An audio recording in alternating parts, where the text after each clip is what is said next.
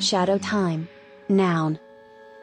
A parallel time scale that follows one around throughout day-to-day experience of regular time. Shadow time manifests as a feeling of living in two distinctly different temporal scales simultaneously, or acute consciousness of the possibility that the near future will be drastically different than the present.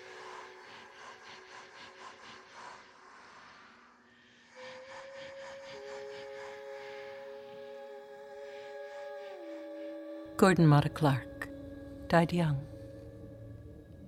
And he died in an amazing way. Gordon was a good friend of mine, and he was a sculptor. One of his most well-known works was called Splitting, in which he sawed a suburban house in half. He was a minimalist, and there was a lot of advanced theory about why he cut houses in half, although none of the theories talked about his parents' divorce, or what happened one day when his twin brother jumped to his death out of Gordon's window. When Gordon got sick, he decided to make his death very social, and so he invited his friends to come to the hospital.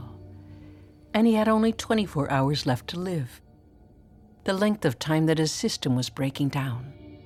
And he decided to spend this time reading to his friends. And when he died, there were 2 llamas on either side of him. And when he stopped breathing, they began shouting into his ear. Now the Tibetans believe that hearing is the last sense to go. So after the heart stops and your brain flatlines and the eyes go dark, the hammers in the ears are still working. And so they shout instructions from the Tibetan Book of the Dead, also called the Great Liberation through Hearing. And they yelled, "Gordon, you're dead. You're dead now." And then they say, "You see 2 lights, and one is near you and one is far away. And don't go to the near one, go to the one that's far away," and so on and so on. I've seen 3 ghosts in my life now, and the first was Gordon. A few hours after he died, he appeared on the back porch of the commune I was living in. Every love story is a ghost story. The ghost story. The ghost story. The ghost story. Said David Foster Wallace.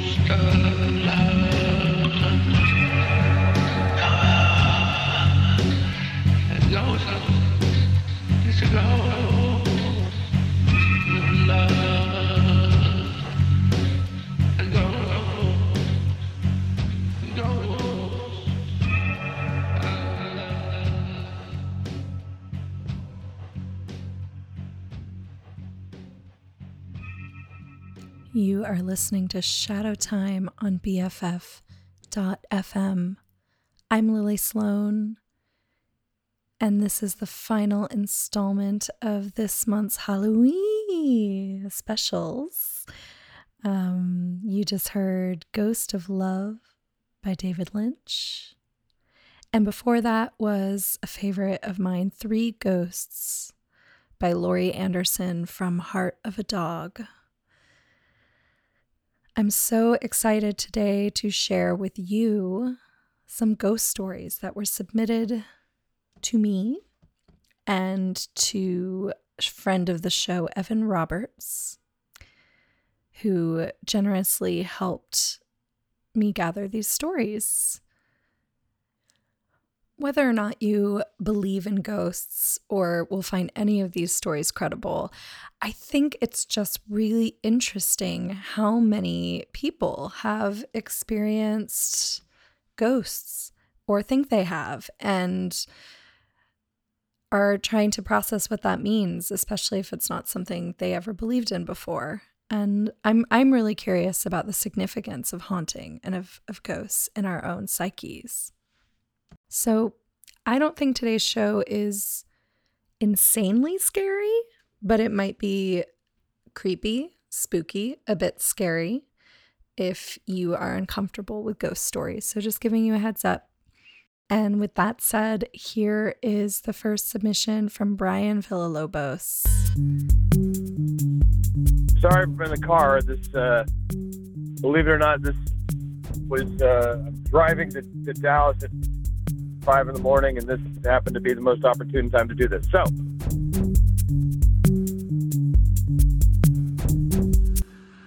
years back, I worked at a newspaper, and I was doing a story. I was assigned to do a story on this family of local ghost hunters. It was in San Antonio. That was one of their businesses. They were ghost hunters. They would go to places, set up cameras, set up audio recording devices, and kind of stake the place out and spend the night there and leave the next morning, and then they would process their evidence. I was like, okay, and I went and talked to them. They're very kind people and fun to talk to. I was like, how did you get into this? And they're like, well, we've lived in haunted houses all our lives, and this is what it's been part of our lives. It's what we do. I was like, are you guys going to go on a ghost hunt anytime soon? And they were like, actually, yeah, this next week, like in a few days, they were going to go and check out this haunted, it was a bistro. Maybe it was just a restaurant now or something, but it used to be a theater and used to be a church. And I was like, well, great, can I come along? They're like, sure. So I go back to the office and I'm kind of doing research, and I call the proprietor, and I was like, hey, I'm going to be there with these ghost hunters. Apparently this place is haunted. Is that true? And without missing a beat, they're like, oh yeah. We got 3 ghosts. The little boy who kind of messes with me when I'm just going around doing my rounds, and I'll be in the kitchen and I'll go into the walk-in freezer and he'll shut me up in there. Or I'll be in the kitchen and I'll turn around and he'll have opened all the cupboards. And then they said there was like an older man who used to be a custodian or a janitor. And they said there was a woman in the place that used to be the theater. There was a stage there. You could look up, and in the balcony they would see her. She used to be an actress, and you could see her in the balcony. So I was like, okay, all right, cool, and thanks for those stories, and I'll be there soon. So I go and I meet the family, and it's like, I want to say midnight, and all the other people in the office are giving me crap out of it. They're like, oh, you going there on your ghost hunt? I was like, yeah. So I go, and it's midnight, and I meet them, and it's like, I want to say 4 or 5 people, and we go in, and they kind of give me the rundown. They're like, well, we're going to go sit first and like in the kind of main area where a lot of the hauntings happen, in the stage where there's the stage and the balcony, and we're going to ask for something to make contact. And I was like, okay. I was like I was raised Catholic, and I was like, oh, okay, all right, here we go.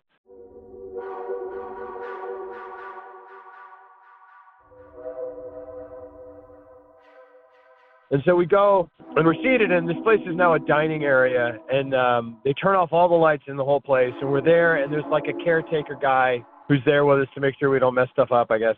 And I'm sitting there at the table, at one of the tables, with the matriarch of the ghost hunting family, and she's about to do the thing, and I go, hey, so what are we looking for? Like smells? What are we looking for as evidence? And she's like, yeah, like smells like perfume or any sort of sounds or lights or unusual thing. I was like, okay.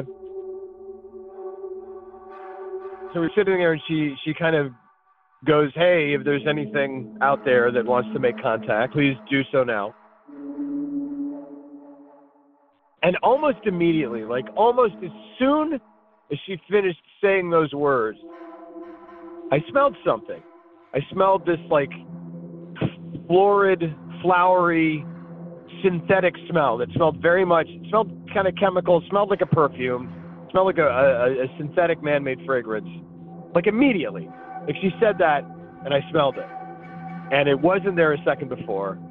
And I sat there and was like, this is ridiculous. I'm the reporter, I'm supposed to be the skeptic, but I'm sitting there and I'm like, there's just no denying it. There is a smell hanging in the air that was not there several seconds before. And I just kind of was like sighed and was like, hey, Elvia, that was your name. Are you wearing perfume? And she's like, no, we wouldn't. I can't. We don't do that because it can be mistaken for things. And she's like, why? And she starts sniffing the air, and she smells it too. And she looks over to her son, and she goes, hey, do you smell that? And he starts sniffing the air. So the 3 of us are sitting there in the dark. We're sniffing the air. And the caretaker, who's seated like 20 feet away, notices, and he's like, what's going on? We're like, we smell like a perfume. And he takes a moment, and he sniffs the air. And he goes, oh, that's the air freshener. It's on a timer, the automatic air freshener. And I was like, oh, okay. Oh, my gosh. All right. Oh, so we all have a big laugh. Ha ha. And so we finished that session or whatever it was, and nothing else happens. And we walk the rest of the thing and I'm probably there for 4 or 5 hours. I mean, they've set up cameras. They set up motion detectors, recorders, audio recorders. And the rest of the night passes without incident. I probably leave at like 2. And I go home. And they're like, cool, well, like nothing, like nothing really happened, but we'll review all the evidence, and that's when we find stuff. So we'll be in touch in a few days when we see what we have. And so a couple of days pass, and I get back to the office, and they're like, oh, how'd your ghost story go? And I was like, okay, whatever. And in a couple of days, they call me, and they're like, hey, we've got some stuff we want to show you. So come check it out. And so I go over, and they have everything kind of set up, not really, but kind of set up in stations. They're like, we've got 3 groups of things we want to show you. And the first thing is they show me a bunch of digital photographs they've got that show a lot of these like orbs. I don't know if you've seen those on like the ghost hunting shows. They're like these kind of just round images that could be anything. Like people, I guess, posit that it could be like light from a flash bouncing off of dust particles. I don't know. But some people are like, oh, they're spectral. And there's just these big orbs in a number of pictures. And I'm like, okay, yeah, like, sure, cool, whatever. But they're like orbs, and they're not, it's not too impressive necessarily. And they're like, okay, but that's not all we have. And they bring me over to the second station, and they've got these videos that they've taken. And in these videos, it's videos of us, right? They've set up cameras. And I think in one of them, it's us, I think in the kind of dining area where the stage was, and we're all sitting there. And this small light appears in the air and kind of moves. It just moves left to right, laterally, pretty quickly, and then kind of dips down and disappears really quickly. It's like, the whole thing is probably less than a second. It just goes zip, zip, and disappears. And they show me another video that has something somewhat similar, and I'm like, all right, okay. And I'm like, oh, those things I don't know what that is. I can't explain that. Nothing tremendously conclusive, but okay, yeah, all right, okay, cool. And then they take me over to the third station, and they're like, this is what we're really interested in. And they play for me 2 audio recordings. Or they play, no, I think it's on video. They show me video. The first recording is of me and one of the female members of the team. I mean, we're all walking up these stairs, but on camera are me and this person who's behind me in the dark. It's like kind of infrared. We're talking, like in the video, I'm talking to this person. And at some point, it's hard to make out what we're saying, but at one point, she asked me a question, and I go, oh, I don't know. And right after I say that, there's a whisper. I go, I don't know. And then there's a whispered voice that says, I know.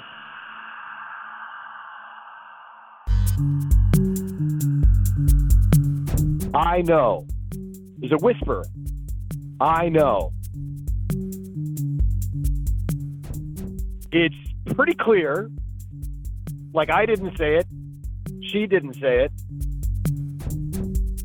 And they show me another one where there's another whispered voice. And they said they thought it said, Dear Lord. I couldn't make that out, but I definitely heard a voice. Yeah, but I'm sitting there thinking, like, they've had all this equipment for like 3 days. They very easily could have doctored it, or they could have, like, someone while they were carrying the camera could have whispered, could lean down to the camera, whispered it, whatever. So right before I leave, I go, man, that's really cool. And I was like, hey, I'm sorry, I hate to ask this. I just kind of have to, like, just wanted you to say on the record you didn't doctor that footage, right? Like, none of that. And they're like, no, of course not. I was like, no, I know. I just wanted to, just get it on the record. And I leave, and I'm driving home, and I'm thinking about it, formulating it, kind of trying to see what story I'm going to write. And then as I'm driving, my mind kind of stops for a second, and I go, oh, and I remember, before I started, I had a digital recorder that I used to conduct interviews, and I started it and put it in my pocket and left it running the entire night. I either had it in my pocket or I was holding it, recording the whole thing. And I realized as I'm driving that recorder is in my bag right next to me in the passenger seat at that very moment. And I pull over to the side of the road, take my bag, unzip it, take out the recorder, press play, fast forward to those points, and the voices are there. And those voices are there. And I don't know what that means, but it gave me a reasonably good ending to the story.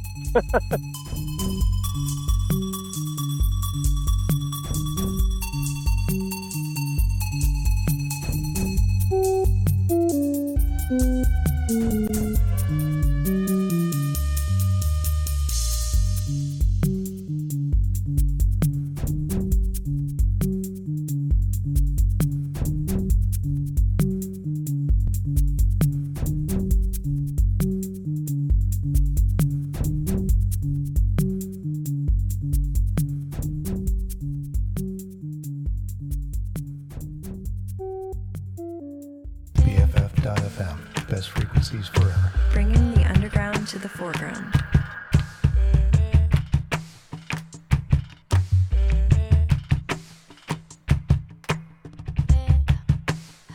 Welcome to my earth. It's a crying shame. We have built a foolish world, busy fighting, cruelly lying and denying. My ghosts are not gone. They dance in the shade and kiss the black core of my heart, making words, making sounds, making songs. Now you can feel my heart spinning. You turn my whole life around. I want to write a new beginning. Let go of the ghosts. Let dreams and hopes fly. And give our love another try. Should we just let it be?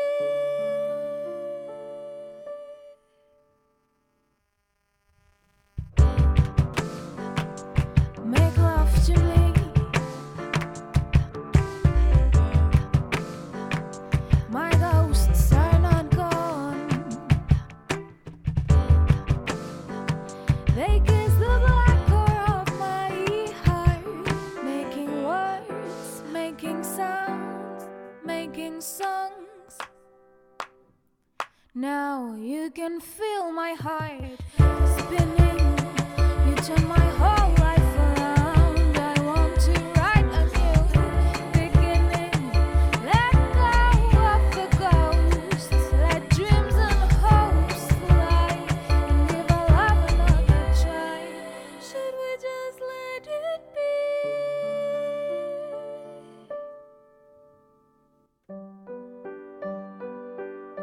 We ain't nothing without love. Without love, we ain't nothing.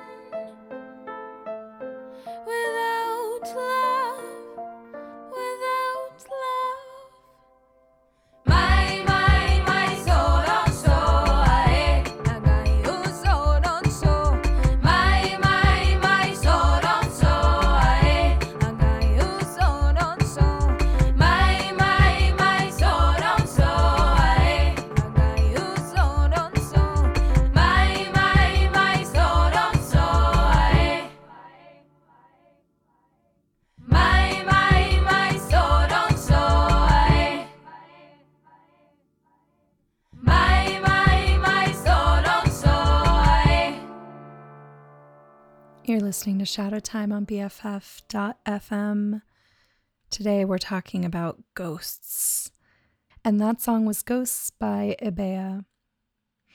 Before that, you heard a story submitted by Brian Villalobos, and there was a song at the beginning and end, which was A Devil Lay Here by Zombie. That's Zombie with a Y.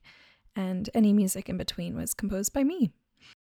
So we're kind of sitting today in this question of what is real, what is not. Is there an afterlife? Is there an energy that gets left behind? Are ghosts real? Do we know? Did Brian experience something that was actually supernatural or that could be explained in some other way? I think the unknown is just a huge part of what is really appealing. I've been reading recently some great pieces about the difference between spooky and scary, and I think what defines spooky so much in a way is the unknown. And scary is like, okay, the danger's here, this is happening. But spooky is like, Now, our next story kind of freaked me out. I will admit. And I've now listened to it multiple times to edit it and prepare for this show. But if you can imagine that the story is true, it's also really beautiful and touching in a way. This is Ghost Mom. There was a story in my hometown of an elderly couple driving home from an evening out, and they were returning home, and as they were pulling around the big bend on Sly Park Boulevard in Pollock Pines. This is up in the Sierra Nevada mountain range where I grew up. They were making this big turn that they had done 1,000,000 times before, and they stopped dead in their tracks because they saw a naked woman. And the woman was, I believe, in the middle of the road, and they had to kind of maneuver around her, and it was very odd, very unusual. They got a very funny feeling about it, and I believe they called to the police station and sent some officers up there, and when the officers went to that big curve on a Sly Park Road where they mentioned seeing this woman, there was no one to be seen, but they found a baby shoe. Small little shoe belonging to an infant, which they thought was odd. And one of the officers looked over the side of the road, and there was an overturned car. It was right there at that bend. And when the officers went down there to investigate, there was a child in the back seat of the car, a very small little baby that had survived, but the driver, the woman in the front seat, had passed away. She was clearly dead, and it had been a couple days actually.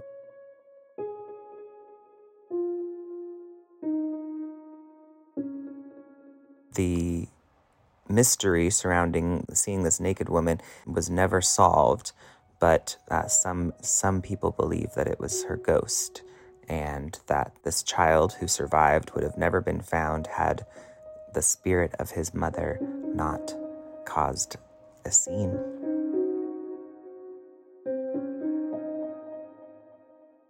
So there you go. That's the legend of the woman. And actually, the television program Unsolved Mysteries did a version of the story which they called The Woman in White.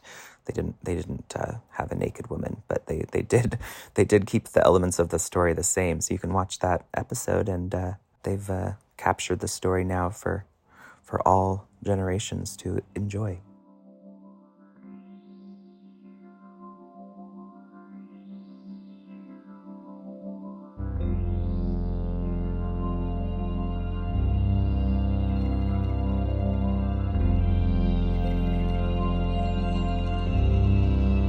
I am beside you. I am beside you. I am beside you. I am beside you. Look for me. Look for me.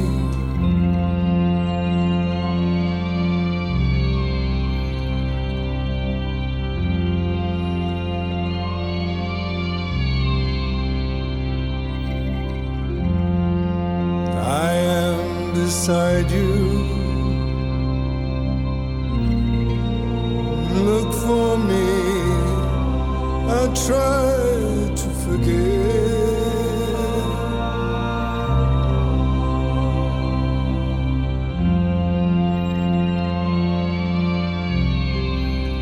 To remember.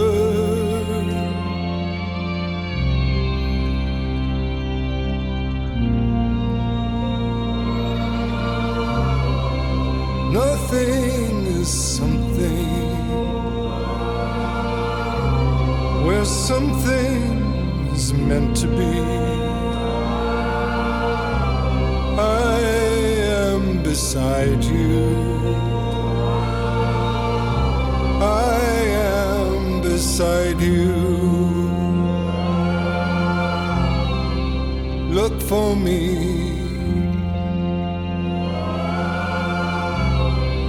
Look for me.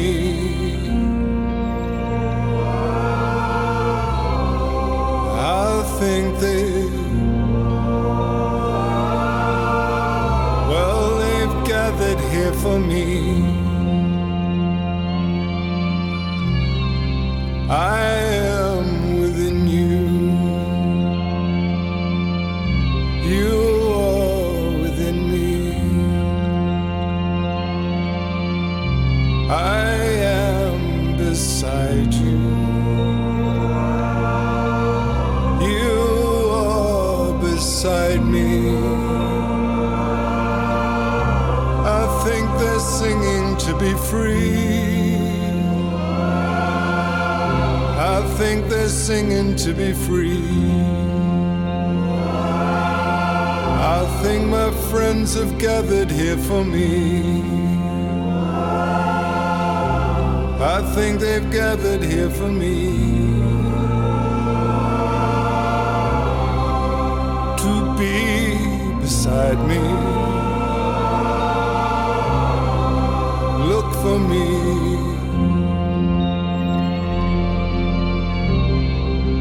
Look for me.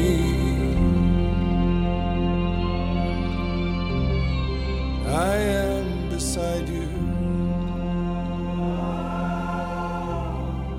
You are beside me.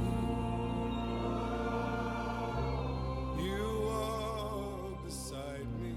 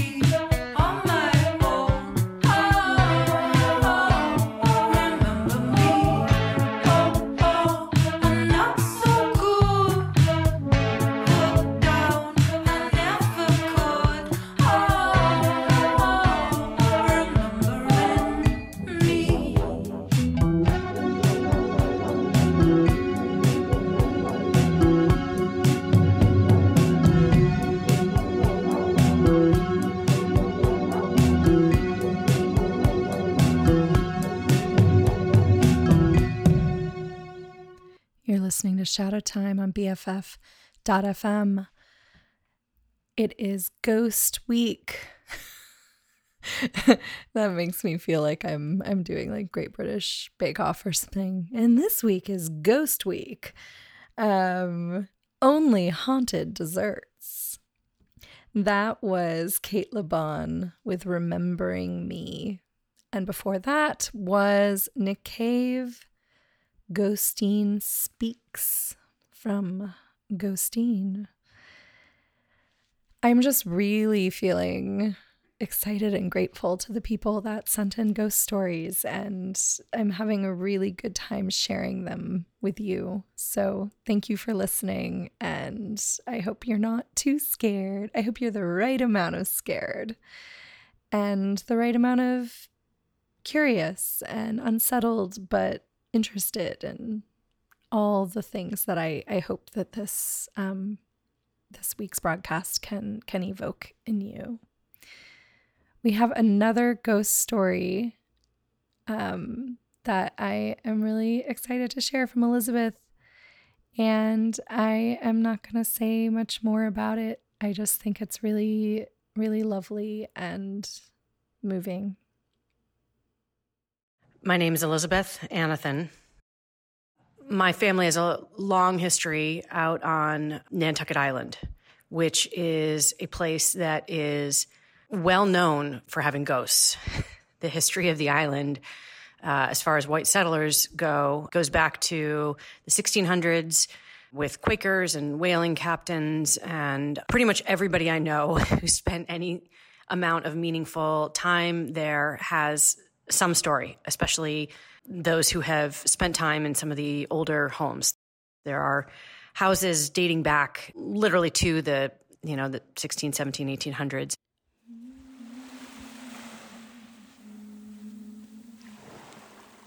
My grandparents purchased the home that would become their retirement home back in the 1950s, and it was a saltbox beach cottage up on stilts facing the harbor.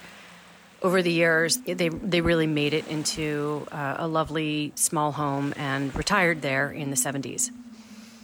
My grandfather, unfortunately, passed in the early 1980s from cancer at a relatively young age. He was only 68 when he passed.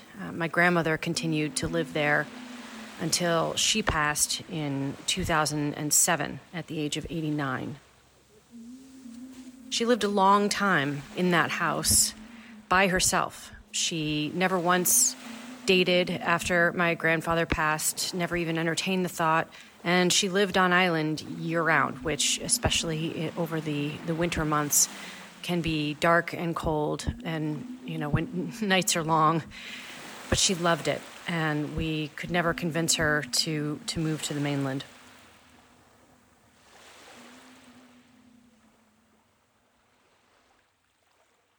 After she passed, my mother and I spent, I think, a couple of weeks cleaning out the house, and both of us just really didn't like being in the house alone. And it wasn't that there was a creepy bad feeling, but I remember being in there and just feeling like, I'm not alone here. Like, there's somebody else in the room, and it's obviously, empty. It was just a sort of an off-putting feeling being in the house alone.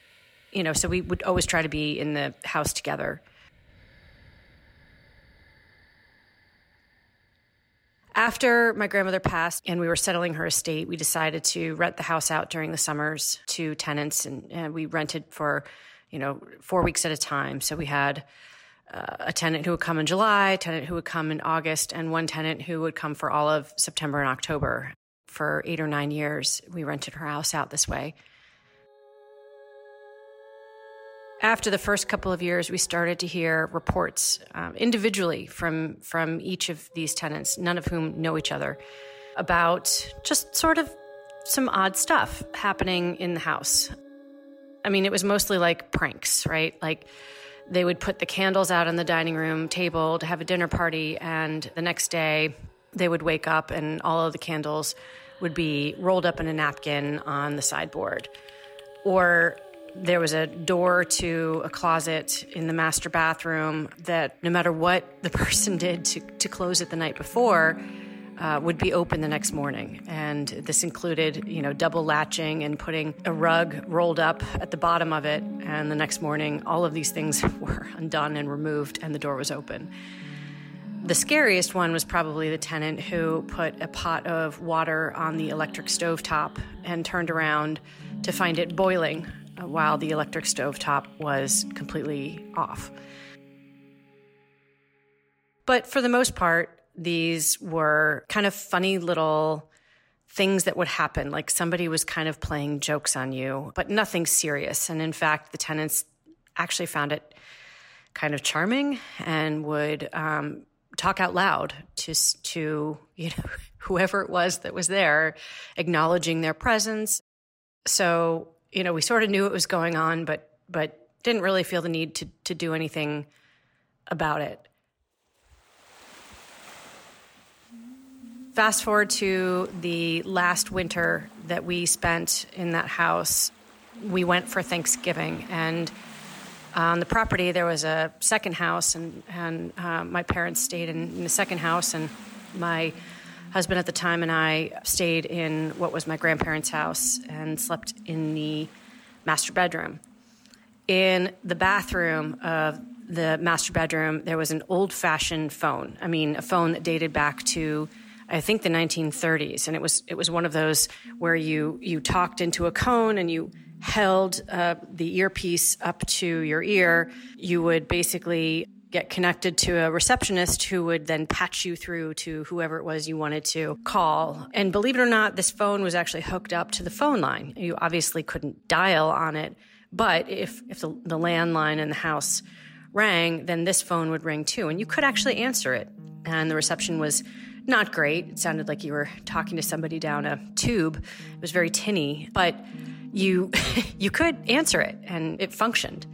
It gave off this sort of charming ring, which is, I think, why my grandmother kept it in the house for all those years. So the night before Thanksgiving, I'm sound asleep in the bed, and about 3 a.m, that phone starts ringing. And that phone alone. So the antique phone in the bathroom starts ringing. I'm lying in bed, and I'm actually looking at a phone hooked up to the landline next to my face. It's about 6 inches away from my face, and it's not ringing. No other phone in the house is ringing, just that one phone, which mechanically is impossible. It also rings, the phones are set to ring 4 times. Well, it keeps ringing well beyond 4 times. I didn't actually count how many times it rang, but it rang for at least a minute and a half. And I was pretty paralyzed. I didn't move. It was absolutely as dark could be. And my husband at the time didn't seem to be acknowledging that any noise was being made. So I was really very scared and sort of thought, like, this is the part in horror movies where the stupid blonde lady gets bludgeoned to death because she gets up and goes to answer the phone, and then that's when the murderer comes out from behind the shower curtain and kills you. So I stayed in bed, and I didn't do anything about the phone ringing.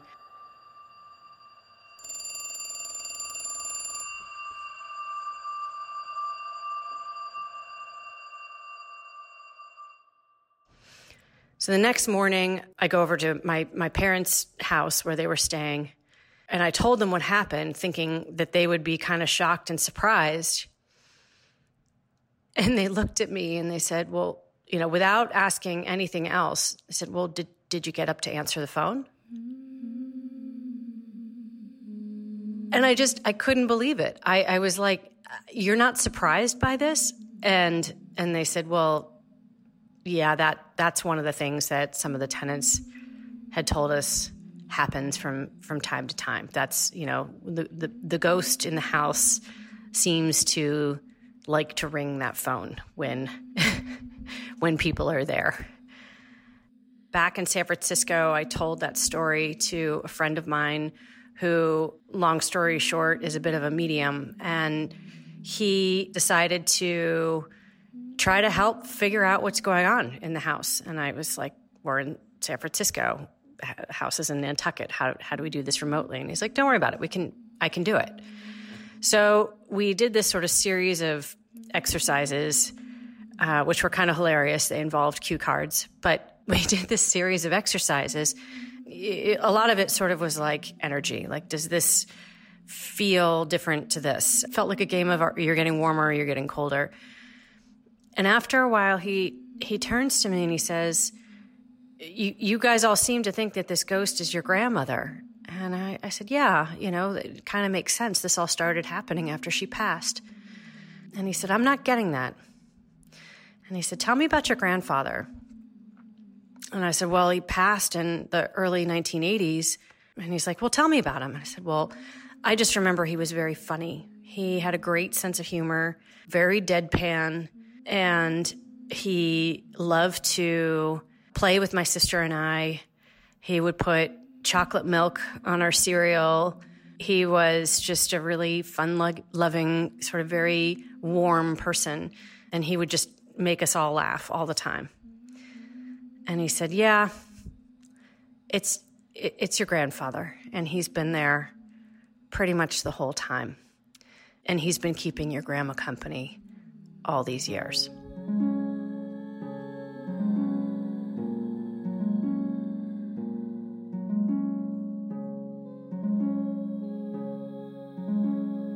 My medium friend did some exercises and quote-unquote cleared the house, and all of that stopped. All the pranks stopped, and we sold the house a year or so later, and it's since been torn down.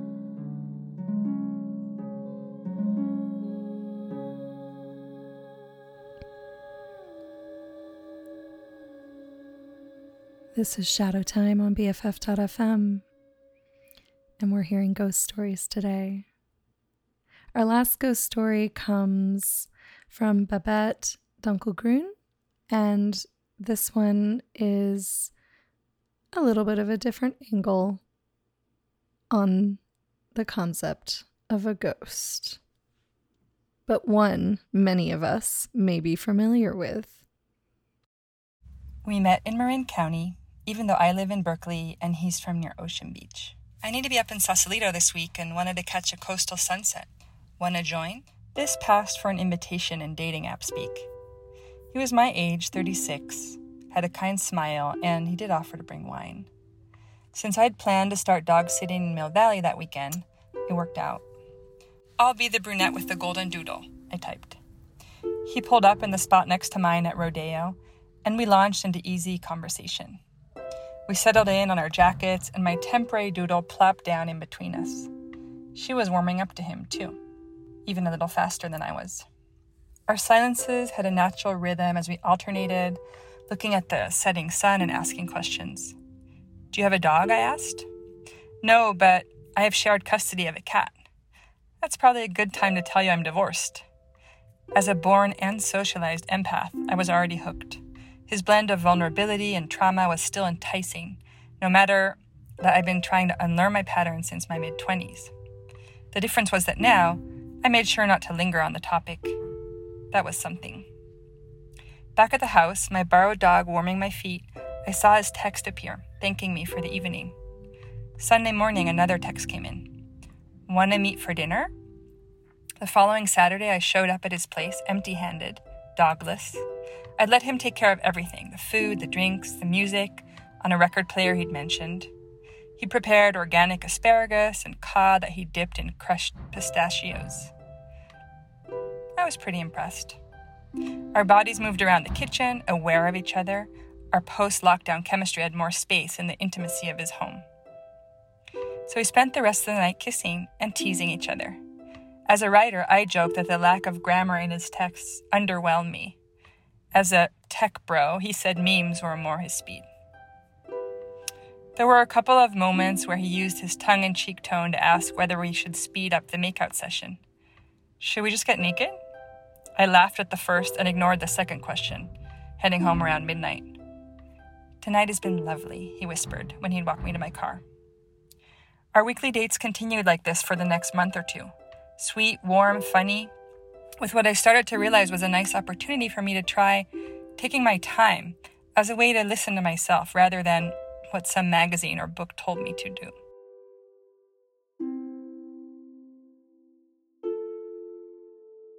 And then from one day to the next, he vanished.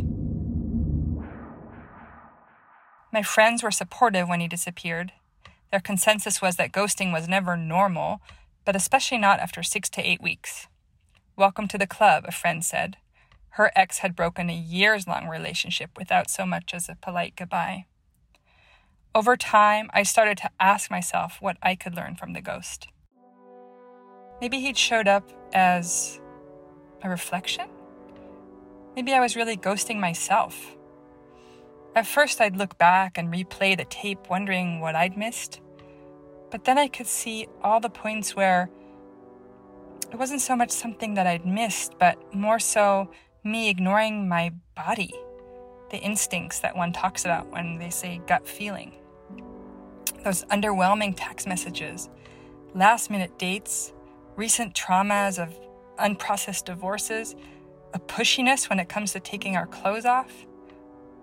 What was really so attractive here anyway? Moving forward, I vowed to take a deep breath, doing everything I could to avoid ghosting, especially the kind of ghosts that I'd be able to locate when looking in the mirror. So don't invite me to your wedding.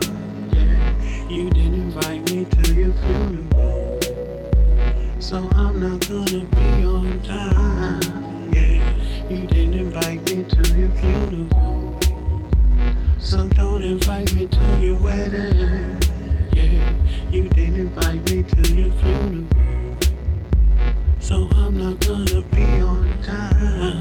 Yeah, yeah. No backflips and no somersaults, and I'm gonna toss every invite that I come across, and I'ma fight this shit like a underboss. Yeah, yeah. Some get there, but they won't grow.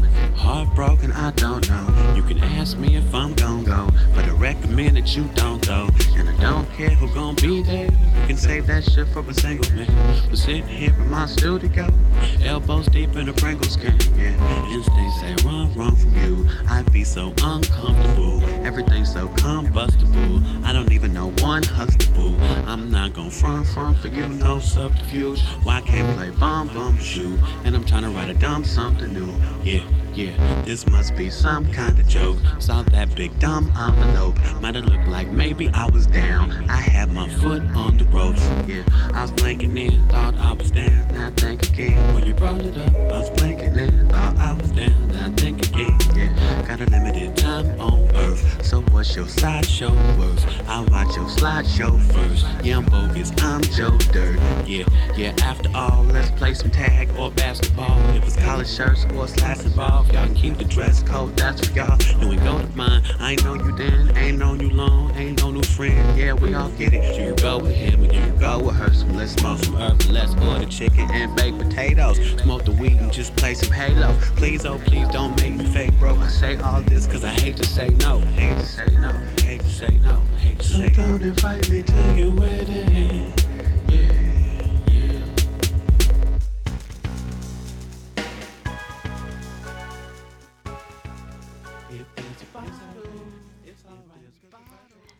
You have been listening to Shadow Time on BFF.fm, Ghost Special for the final installment of Halloweeeee.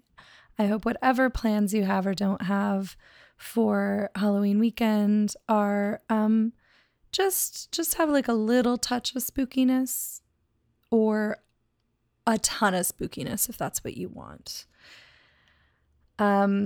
That song was Wedding Ghosts by Open Mike Eagle.